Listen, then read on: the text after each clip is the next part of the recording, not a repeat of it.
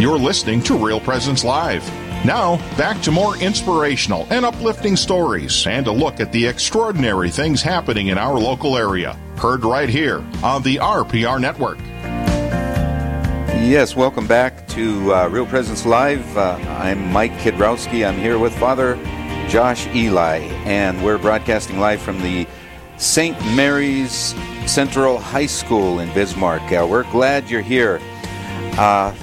Folks, it's a new plan to help address the crisis of far too many young people leaving the church.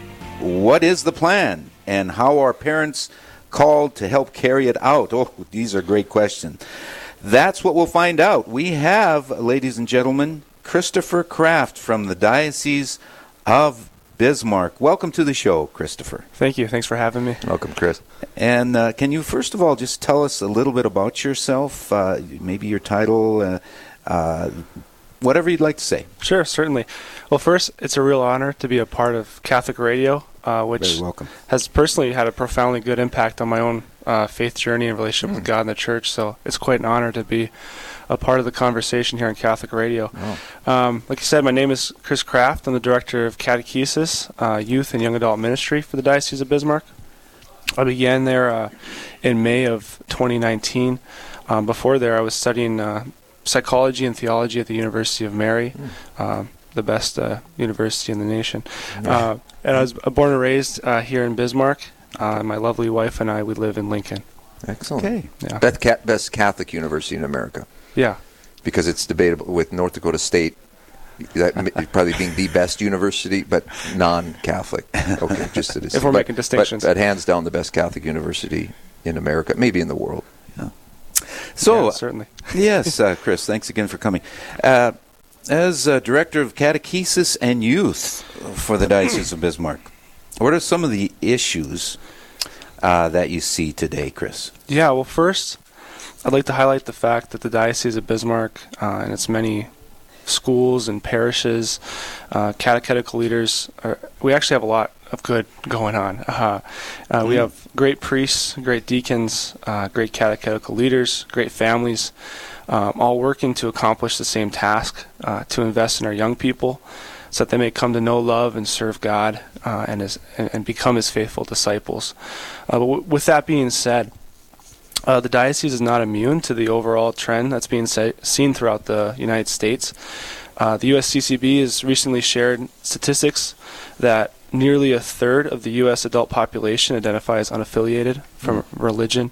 79% of those disaffiliate before the age of 24. Wow. Are these the so-called nuns? Yeah, these are the nuns from the N-O-N-E-S. Yeah, not the N-U-N-S. Yeah.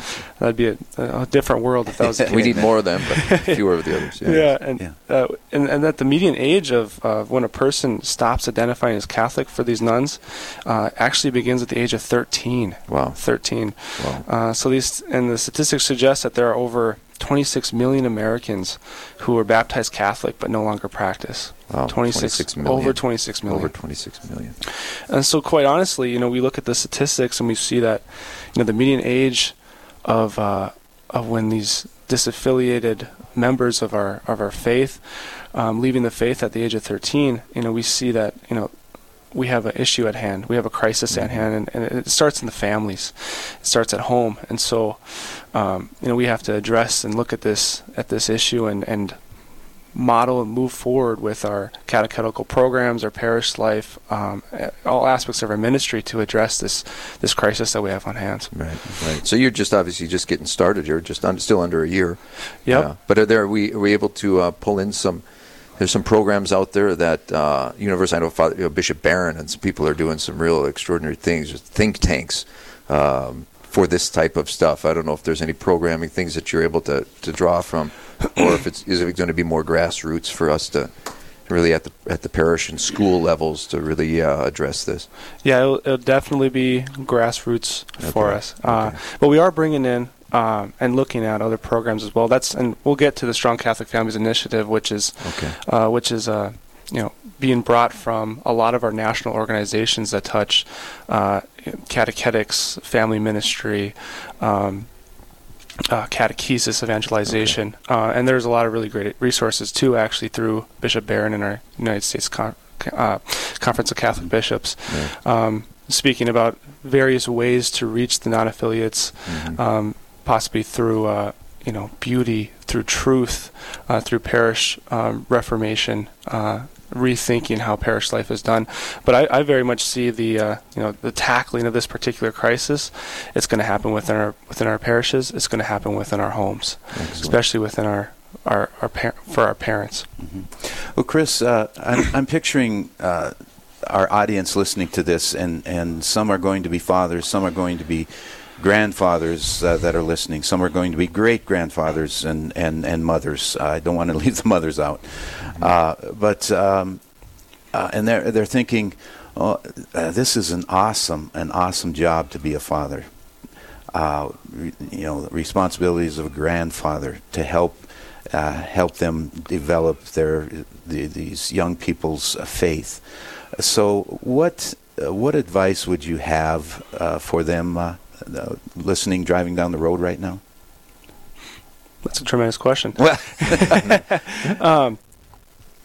I think it's important for us as men, particularly, to realize and acknowledge and really grab hold of our vocation to manhood, and model for our young people what it looks like to be an authentic man, and what it looks like to live boldly Catholic. That it's not weird to spend time in prayer and adoration and to be vulnerable with our Lord, and to speak openly and honestly about various things that are happening within our life and how we tackle those as a man of God. So be able to speak openly about those particular things to our young people and boldly model them for our young people, I think, are just essential for us to do. You said a word that is so frustrating for us as men, but so essential: vulnerability, or weakness, because we don't want it. We want to be strong and take care of everything. But what the Lord really needs is for us to be vulnerable, first with Him, hopefully with your spouses, children, so that knowing that's okay, right? Because that's where the Lord works in modeling that. So thanks for mentioning that. I think that begs repeating. Yes, and you mentioned men of God, and I think that definition is becoming clearer and clearer as we listen to Real Presence Radio, the books that are out there, and what I'm leading up to is men, husbands, fathers have to realize that they are the leaders of the domestic church, and that sometimes is not heard enough. But can you speak to that a little bit? If we look at what kind of environment, what kind of home, what kind of structure of prayer or just live practice of the faith are we providing within our own homes? Are we, as men, are we giving our spouses, our children, opportunities to grow in the faith, to speak about their faith, to exercise the practice of prayer? After Mass, are we asking them, what'd you get out of Father Josh's homily today? Probably nothing. What'd you think of the readings? Those things are simple, but I would say even to constantly be mindful of providing that particular environment for spiritual growth is essential. And I think it, as you said, it oftentimes starts with the initiation of the man to provide that environment. Beautiful. Yeah. I just have to take a moment here to thank the people for tuning in to Real Presence Live.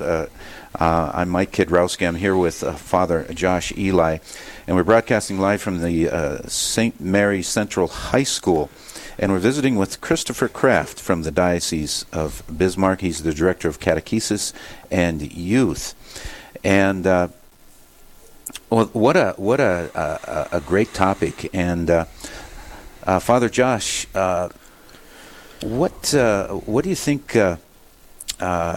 We've seen an increase in the amount of young people leaving the church. Yeah, startling numbers. Thanks for sharing those with us. It should jar us all to increase our prayers. Maybe you mentioned or alluded to it, but some of the reasons for that. Do we know, or they've identified? It's a breakdown of the family.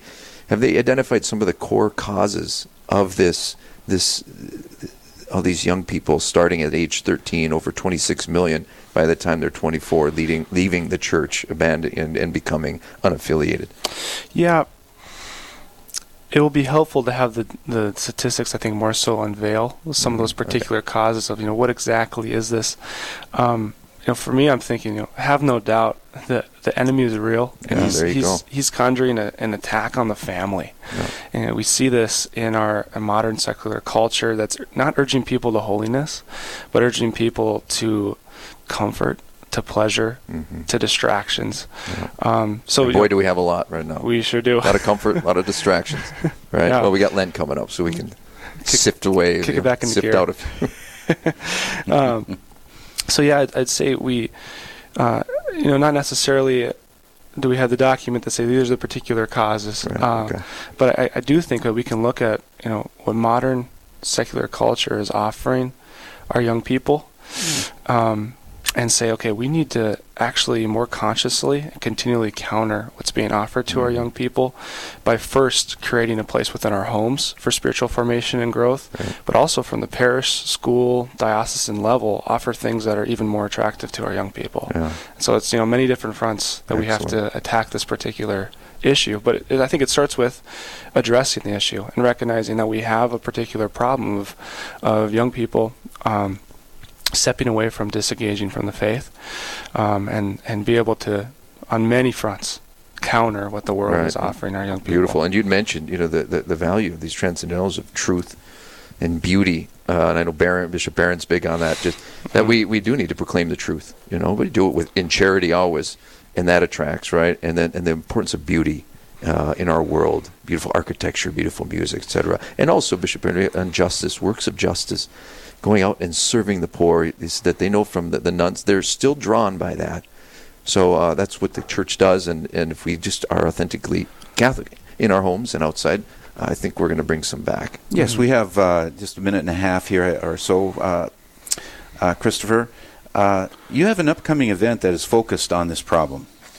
Could you share some details about what this is all about? Yeah, so we are launching a initiative called Strong Catholic Families, and it's not necessarily a program. It is truly an initiative, which gives a directive, sparks urgency within our culture, to reconfigure, look at, and address particular issues that we have at hand. And the particular issue we're looking at is catechesis within our homes and catechesis to our young people.